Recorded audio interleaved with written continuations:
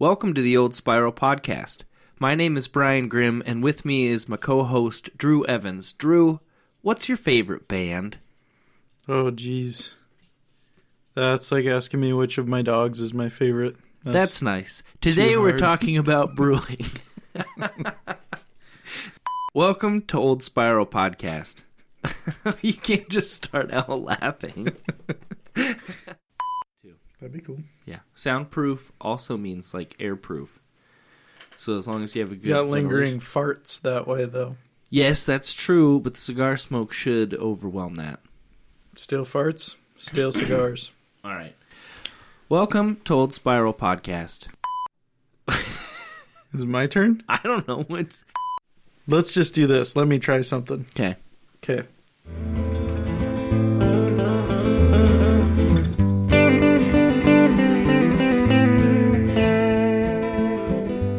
Welcome to the Old Spiral Podcast.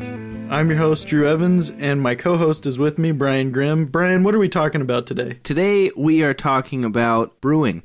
We're coming off of our interview with Pete Broyles from Riverport Brewing Company. It was a lot of fun talking to him about a local brewery and just kind of his journey from home brewer to owning a brewery. Yeah, it was super fun, and it was a really unique story, and it was a great conversation. You got to go check out that episode. So today, I thought it'd be fun to give just kind of a brief, non-technical overview of the process that takes barley from the field and turns it into beer in your glass. Yeah, and I'm super interested in this because, as I've mentioned in other episodes, I don't know anything about beer. So hearing Brian's perspective on this as a home brewer is pretty cool. Before we get into that, I just want to kind of cover what's going on this weekend in the Valley. On Friday, we've got Redheaded Stepchild at MJ Barley Hoppers, and that starts at 8. And then Shania Rawless is playing with Aaron Cerruti at Corner Villa Sports Bar from 7 to 10. Also on Friday at the Mystic Cafe, you can find the Lucky Jays, and they're kind of an alternative for a rock, Americana blues rock band. And they'll be playing from 7 to 9. Saturday, February 1st, is International Gruit Day, and at Grey Gruit in downtown Lewiston, they will be celebrating from 4 to 1 a.m. with the Big Fog Hazy IPA. Also on Saturday, the No Pants Band will be at MJ Barley Hoppers at 8, and Henry Funk will be playing up in Kendrick at Hardware Brewing Company starting at 7 o'clock. Now, we had to look up what Gruit was exactly. So, Drew, what did you find about what is Gruit? I guess it was a traditional beer-making ingredient similar to barley. Neat. Similar to hops, right? Or yeah, maybe it was similar to hops. Well, we'll find out all about that in today's episode. I kind of just wanted to... Drew and I talked about brewing for a while, and there's so much information. You can get lost in rabbit holes and scatter back and forth from one thing to another. So I thought I'd just lay it out today in a simple, brief, just way so you could understand how you go from growing barley to drinking beer. We'll do a short history of a local brewer, and then we'll talk about an American Pale Ale. All of this information will be posted to Facebook along with the equipment and ingredients mentioned. So at the end of this episode, you should have a better idea of where beer comes from and how it's made. And where you can get set up with homebrew stuff too, right? That's right. I'll tell you where you can get ingredients, and we'll just go over... We're just going to do the simplest kit you can kind of think of, and then if you want to expand, you can read a book or send me an email if you have any other questions on stuff you might need. Yeah, so this is just kind of an introductory sort of how-to. It's not like for the serious home brewer, right? No, the serious home brewer, you could listen to this episode and then email me if I make a mistake on anything. But it should just a comprehensive view of brewing with an example recipe that you can try at home. Sweet. I'm excited. Nice. So I've got a little story about the Wise Gerber Brewing Company and more specifically Chris Weisberger. Gerber, excuse me. So, Drew, you were going to do some sort of history event, and you learned a little bit about the Weisgerber building. What did you learn about it? I didn't learn a terrible lot about the building, but I learned a little bit about the man himself and how he eventually became mayor of Lewiston and his trip over here from Europe to where he came over to start a brewery with his brother. But yeah, in terms of the building, I kind of vaguely know where it was. It seems like it was just off of Normal Hill, near the confluence, somewhere in that area. And that's the original building? I believe so. If you go to the Nez Perce County Historical Society Museum, they've got a bunch of different images that you can check out of that original space. And I think if I remember right, that is where it was. But that was an internship some time ago. Yeah, and that original building caught fire. It did. So it's no longer Lewiston's downtown area has been plagued with fires and floods. Right. Grew it. All right, so the story goes, in 1869, Chris Weisgerber, he gets on a train from Ohio to come west and try his hand at brewing. And on that train, he ran into Henry Weinhard of Henry Weinhard Beer and Root Beer. Fantastic root beer, if I might say myself. You know, I bet you Prohibition, they really refined their root beer making skills. Probably so. Probably did. It's affordable and delicious. Brought to you by Henry Weinhard Root Beer. Anyway, so they apparently they met on the train, and they were saying, we're both going west to brew. Let's one of us take, kind of Idaho, and let's the other one take Oregon, and that way we can spread out. And they flipped a coin, and Weisgerber settled in Lewiston, and Henry Weinhard went to Oregon. Right. Yeah, that's a really cool story. And regardless of how true it actually is, it's kind of a fun thing that's just been passed down in Lewiston. I'm going to go ahead and believe it because it's funner that way. That's fine. What we do know is that the Weisgerber family is from Wachterbach, Germany. How would you pronounce that, Drew? You nailed it. All right. And they came over in the second half of the 19th century. And Krista did take over his brother's brewery. Oh no, what was his brother's name? I don't know. It started with an E. Elias. Sorry, everybody. He took over his brewery. His brother claimed to be the first brewer in Idaho, the Idaho Territory at that time. But he took it over in 1871 and ran the brewery until 1914. So during that year, he died, and Prohibition shut down his brewery in the same year. So, a true brewmaster. Yeah, that's super interesting that all of those things happened in the year that he died. And his brother's name was Ernst. Which starts with an E. Thank you. Ernst. Sorry, I forgot that. Ernst. All right. Yeah, so that's kind of fun. And so Weisgerber actually was probably the second largest brewer in Idaho. There was another guy, Lemp, down in Boise, who claims that number one spot. But the book I got this from, which I will put on Facebook because I forgot the title right now. It's something about Inland Northwest brewing from 1850 to 1950. Sweet. But yeah, I'll put that on Facebook later. Everyone knows this area is known for grain production. I mean, we live in the Palouse. Drew, what's the Palouse do? Grows grain. What do you know? So we actually have incredibly good soil, and it'd be fun to, throughout time, get some people who do research on all sorts of topics in here. I'd like to talk to those guys that made that new Washington Crisp apple. I'd like to talk to the people that discovered the earthworm. What is the Palouse? The Palouse earthworm. Yeah. All right, so we'll dock those down. Okay. Yeah. Anyway, the soil up there is incredibly good. My grandma tells this story because we own some land up there, and one of their people was farming barley, and they had a particularly good year. And he goes in with his plow to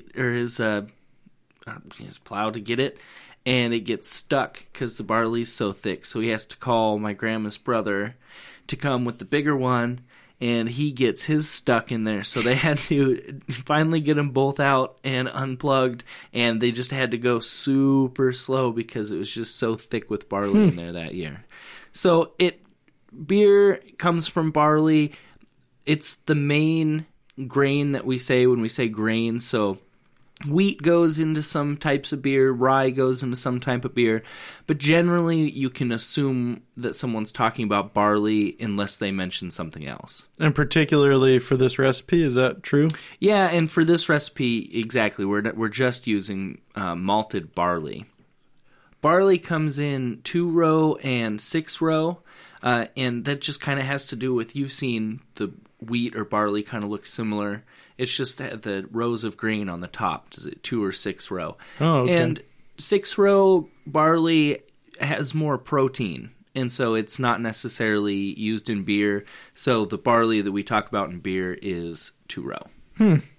Very interesting. Yeah. So you can't just take grain from the field. Well, you probably can. But you don't want to take just grain from the field and throw it in the mash and do all that and make beer out of it. What you're going to want to do is malt the barley. So all the beer recipes we use are going to be using malted barley. It goes to a malting facility where it's partially germinated, and then that process is stopped by exposing the grain to higher temperatures. So grains contain starches, which, if planted, would turn into sugar by something called enzymes to feed the plant and help it grow so it can sustain itself until it can photosynthesize. So the malting process activates these enzymes for the mash step, which is also called the starch conversion step at the beginning of a brew.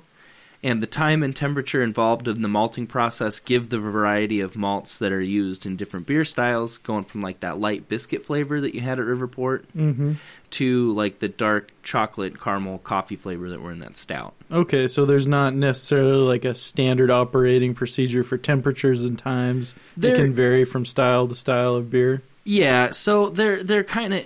Exactly. It varies from style to style of beer. So there's different kinds. The type, we're doing an American Pale Ale today. And so the grain that we're using is just it's a pale malt.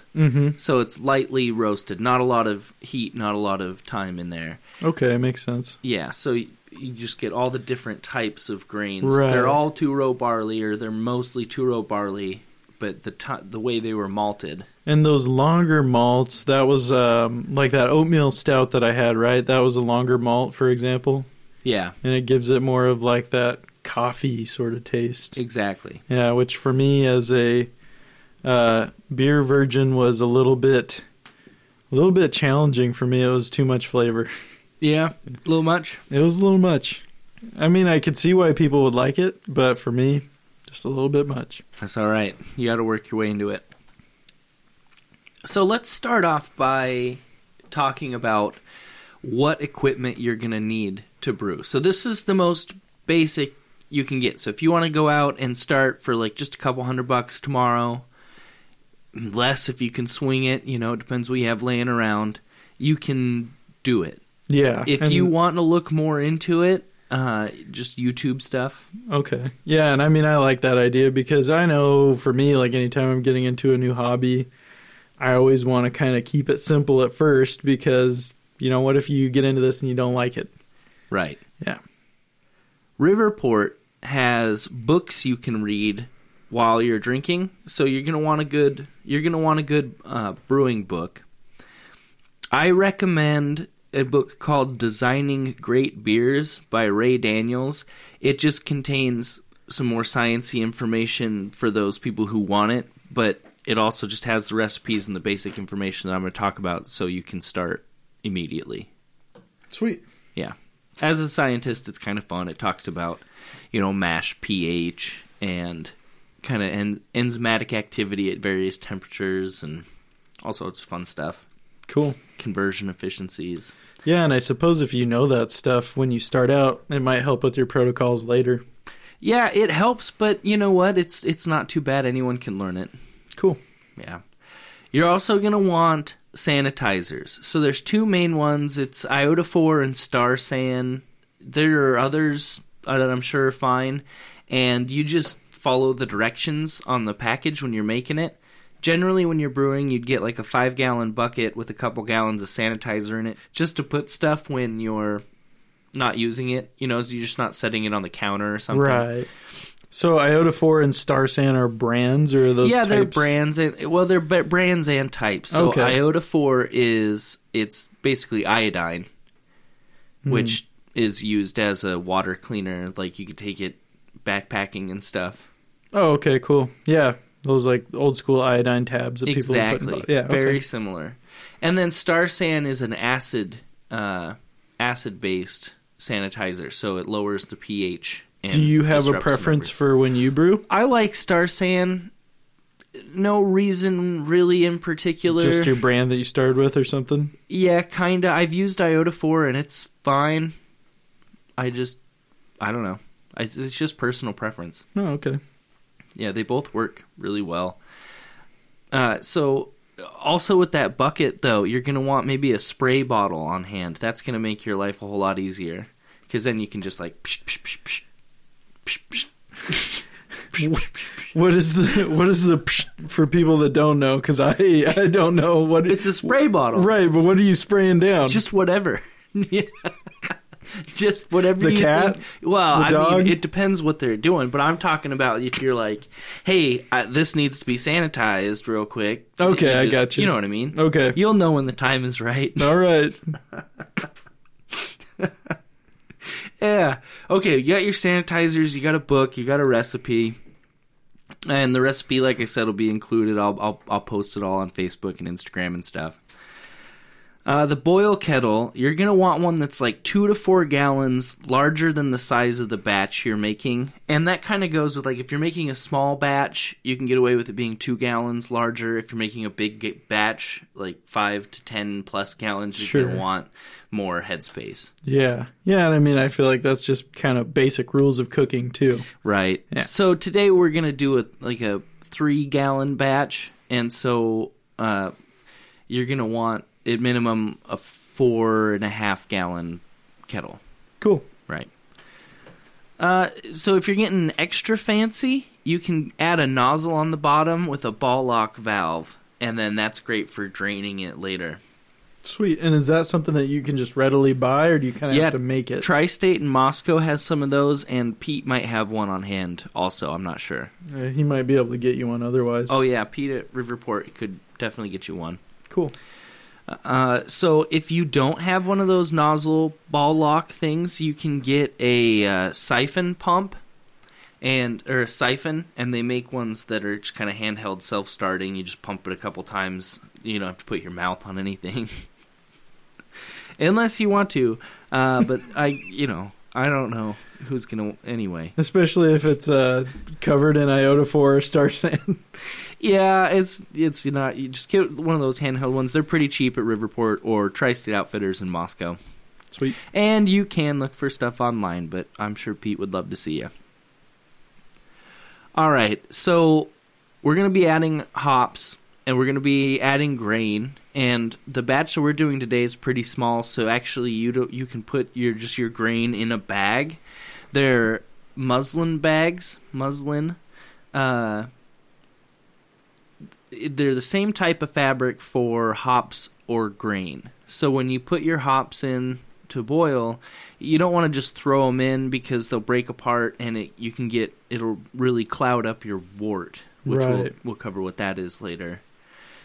Same with the grain. If you're using grain, you don't want to just throw it in there. You can contain it in these bags, and what all that is, it's like a tightly woven cotton bag.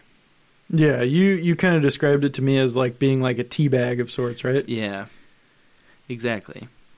Is it kind of like the material that you use for like game bags, like to store meat in after you harvest? Yeah, kind of. Yeah. Okay. Yeah, I would say it's similar, maybe a little bit larger holes. Oh, okay. I have known a man to use nylon stockings before. He says he didn't feel too much shame buying them at the store. I wonder if that affected the taste. I don't think it would. I don't think they flavor the nylon stockings. Okay, fair enough.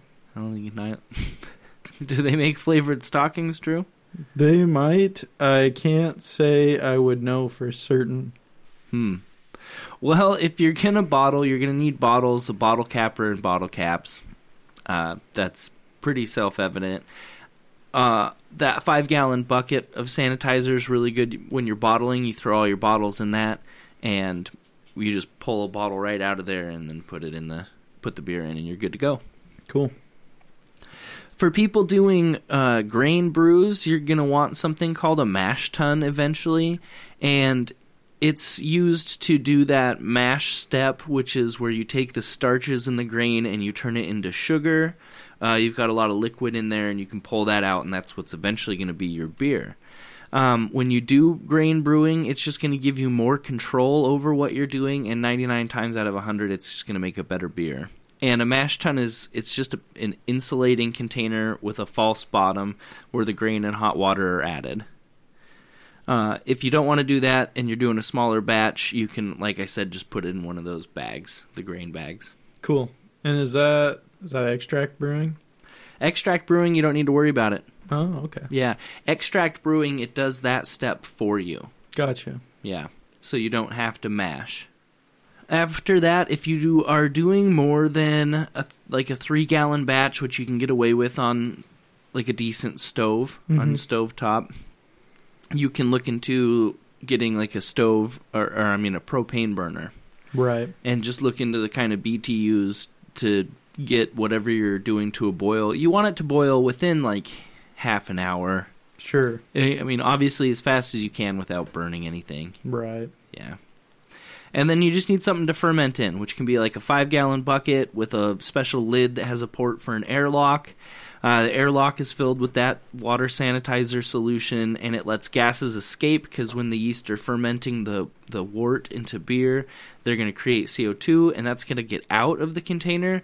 But you don't want to get anything in because everything needs to be sanitized that touches the wort after it's boiled or after the yeast have turned that wort into beer. You don't want any bacteria on it at all. Carboy also works for fermentation. It's like a big jug with kind of a small port. It has a plastic piece or a rubber piece that fits in that port. It's called a bung, and then the airlock fits tightly. Jesus. I want to do this. All right. Let's bring it home. All right. Carboy also works for fermentation. It has a bung, and the airlock fits tightly in the bung hole. My question to you, Brian, is do you need TP for the bung hole? My name is Cornholio, but I think we're fine, and airlock will work. So some extra stuff you might want to have on hand would be like spatulas, towels if you're beginning, definitely get some towels. A notebook to keep track of stuff, a thermometer, hydrometer to test. You can use that for calculating alcohol percentage, a pH meter. When you're done, you'll want to clean it. Something called powdered brewery wash is really good to clean with, and then cleaning brushes. It's something else that might be handy, a scale for the hops and grain, and then a grain mill, because when you get your grain, it's malted, you're going to want to mill it, which is basically just kind of breaking it apart, and it just helps that conversion go faster. So let's do the beer. We're going to do an American Pale Ale. It's got a 2 malt, so 2 different grains, a single hop American Pale Ale. It's similar to a Sierra Nevada. There's something called the Beer Judge Certification Program, and it has style guidelines, and they say that it should have a moderate to high hop flavor and aroma. It should be kind of floral, pine, fruit, citrus, and then it should have a clean flavor with not much of an aftertaste, or kind of just a light, fruity, citrusy aftertaste. It should be a pale to light amber with kind of an off-white head, and then the IBUs, which are kind of how bitter it is, it should be between 30 and 50. That's not, it's IPAs would then be like 50 and higher. Okay. So it shouldn't be terribly hoppy, but you should just get just get some of the flavors that I mentioned before. So where does that stack up between, let's say, a Coors Light and an IPA? Coors Light, you're looking at an IBU of like 10. Mm-hmm. And then an IPA, I would assume around like 65, 70. Okay. So this is like 30 to 50. Today we're doing it at about 50 just because I'm also doing an extract brew. Those tend to taste a little bit more malty, and so you can bump up the IBUs without necessarily tasting the IBUs as much, and it cuts out some of that flavor. Okay. So just a little trick if you're doing an extract is you can bump up the IBUs just a little. Good to know. Yeah. And then the ingredients today depend on whether you're doing an extract or a grain brew. Either one will make 3 gallons of beer. So for the grain brew, you'll need 6 pounds of what's called pale malt, and then a half a pound of something called Crystal 60. So that 60 represents how dark it gets. Generally, you've got, maybe you could do a 25, 40, 60, 80, 120. 120 and an 80 are pretty dark. 60 is actually kind of dark, but I went to the Sierra Nevada website, and it's kind of what they used. Or it is what they used, so I went for it. Okay. You don't want to use too much of that crystal malt because it kind of gives a caramel flavor. It's mostly for the color in this case. The caramel flavor is something you don't want as much. So you want 2 ounces of, we're going to use Cascade hops, which are grown in Washington, like Cascade Mountains. Sure. Cascade hops. You're going to want 5 hop bags, 1 for the half pound of crystal malt if you're using the grain bags. And then you'll want a larger grain bag for the pale malt if you're not using a mash tun, like we were mentioning earlier. So a minimum 4.5 gallon pot, and then maybe a smaller 2 to 3 gallon pot for heating water, and that'll come in handy later. And then Safe Ale US 05 yeast for fermentation. Cool. The extract's pretty similar, same hops, same bags. There's 5 pounds of what's called the pale liquid malt extract. You can also, if you want to, use 4 pounds of extract and 1 pound of Crystal 40. And I went with 40 this time because the extract's actually a little darker than the grain is. And so to get the same color, I dropped it down a little bit. Gotcha. And that's using that Beersmith program that you can buy for like $30. Okay. And that was an app? It's, Is that right? Yeah, you can get it on your phone. You can also get it on your computer. It's like a Okay. program, software. Sweet. So that might be another resource to have handy when you're out there brewing. It is helpful. Cool. Yeah, very helpful. But the same pot, same yeast, and everything. So for the first step, we'll just start with the all-grain mash because it has an extra step at the beginning. So extract people don't have to worry about this first step. But you need to mill the grain. You can get that done wherever you buy it. And then heat 2.5 gallons of water in that large pot to 170 degrees Fahrenheit. And then add the milled grain to a bag, tie it off, add it to the pot, and stir everything around. And your goal is to get it to 152 degrees and then keep it at 152 degrees for an hour. That's going to give a good mix of, there's 2 different kind of enzymes. One's a little more malty, one's a little more alcohol, and it's just a good mix of them. There's a lot of different ways to mash, so if you want to learn more about it, do some reading in that book or go talk to Pete at Riverport. He's pretty knowledgeable too. Cool.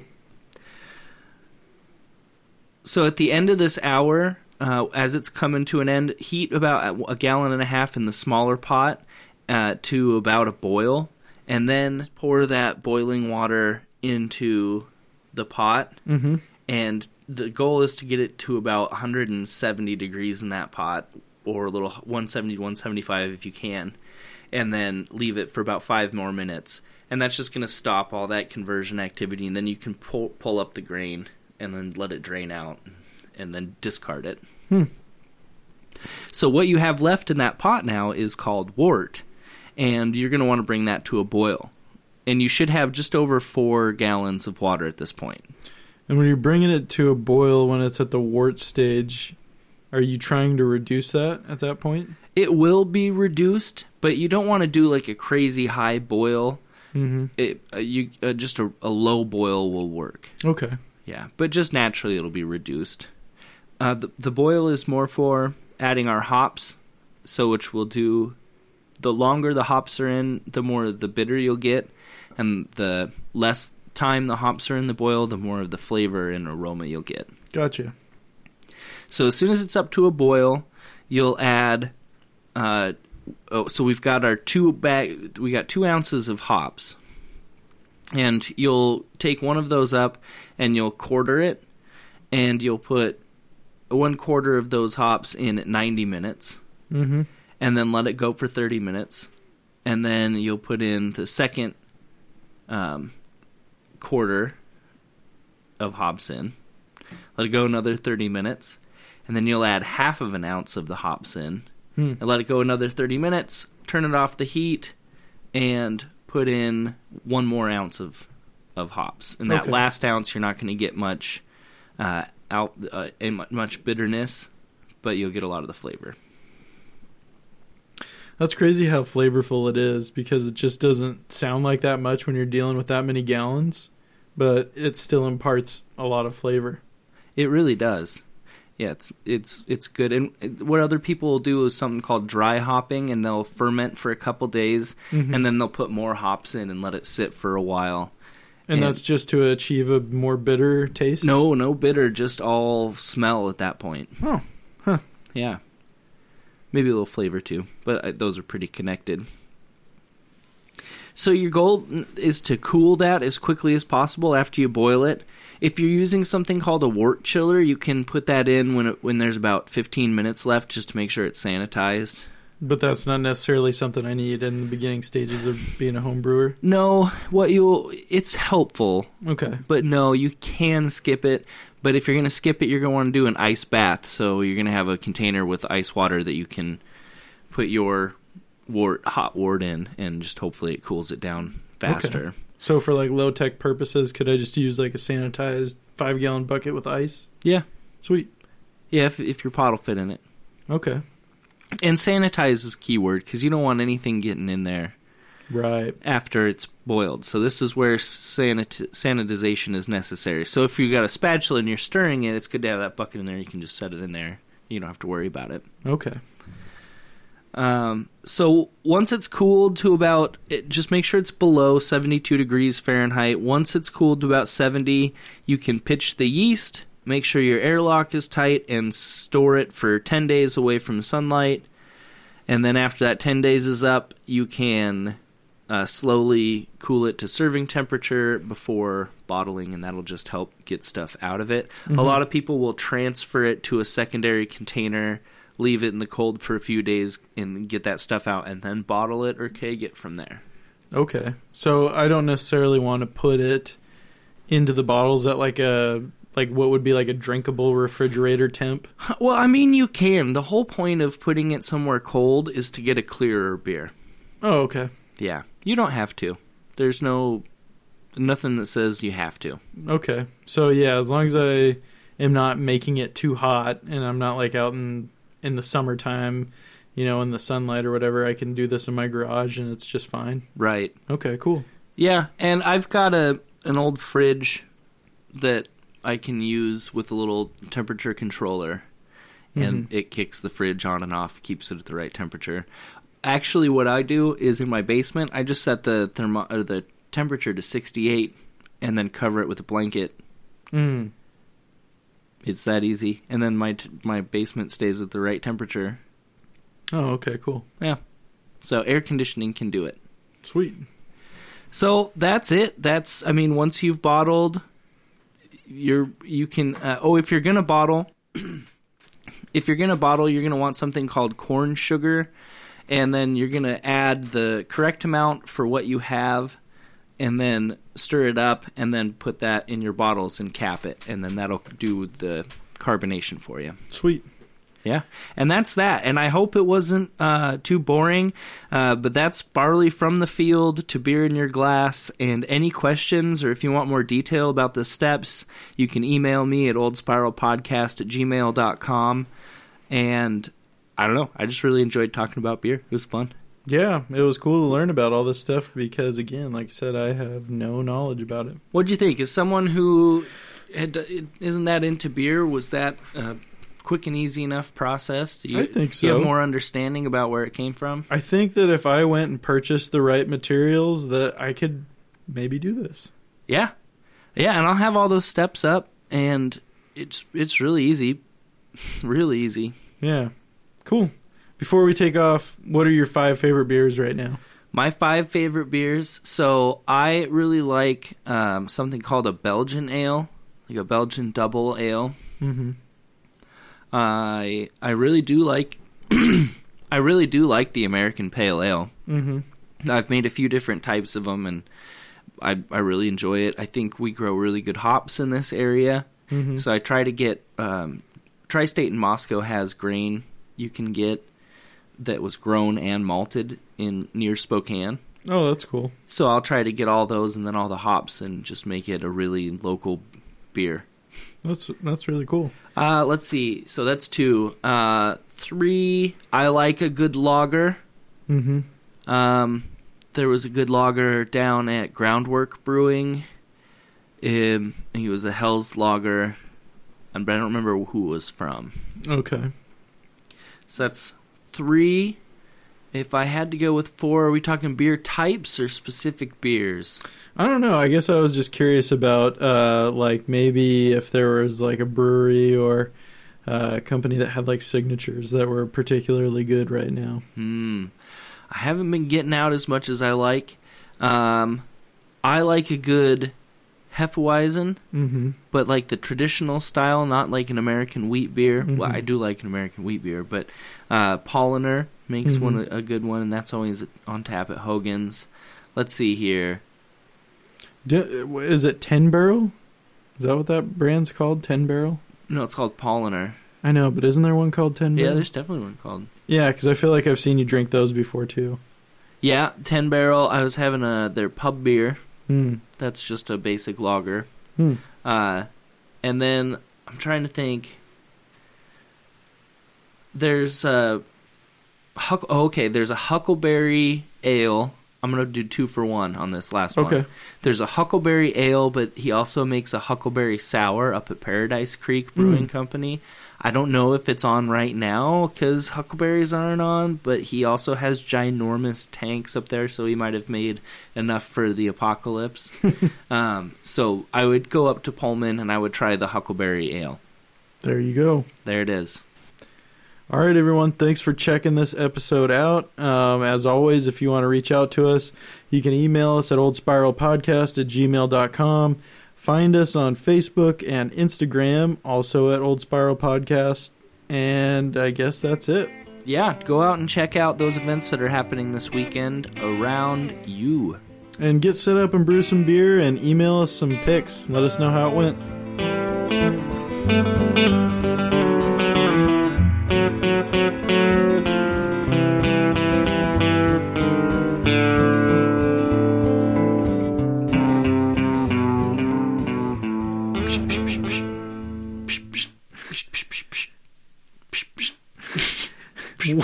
What is the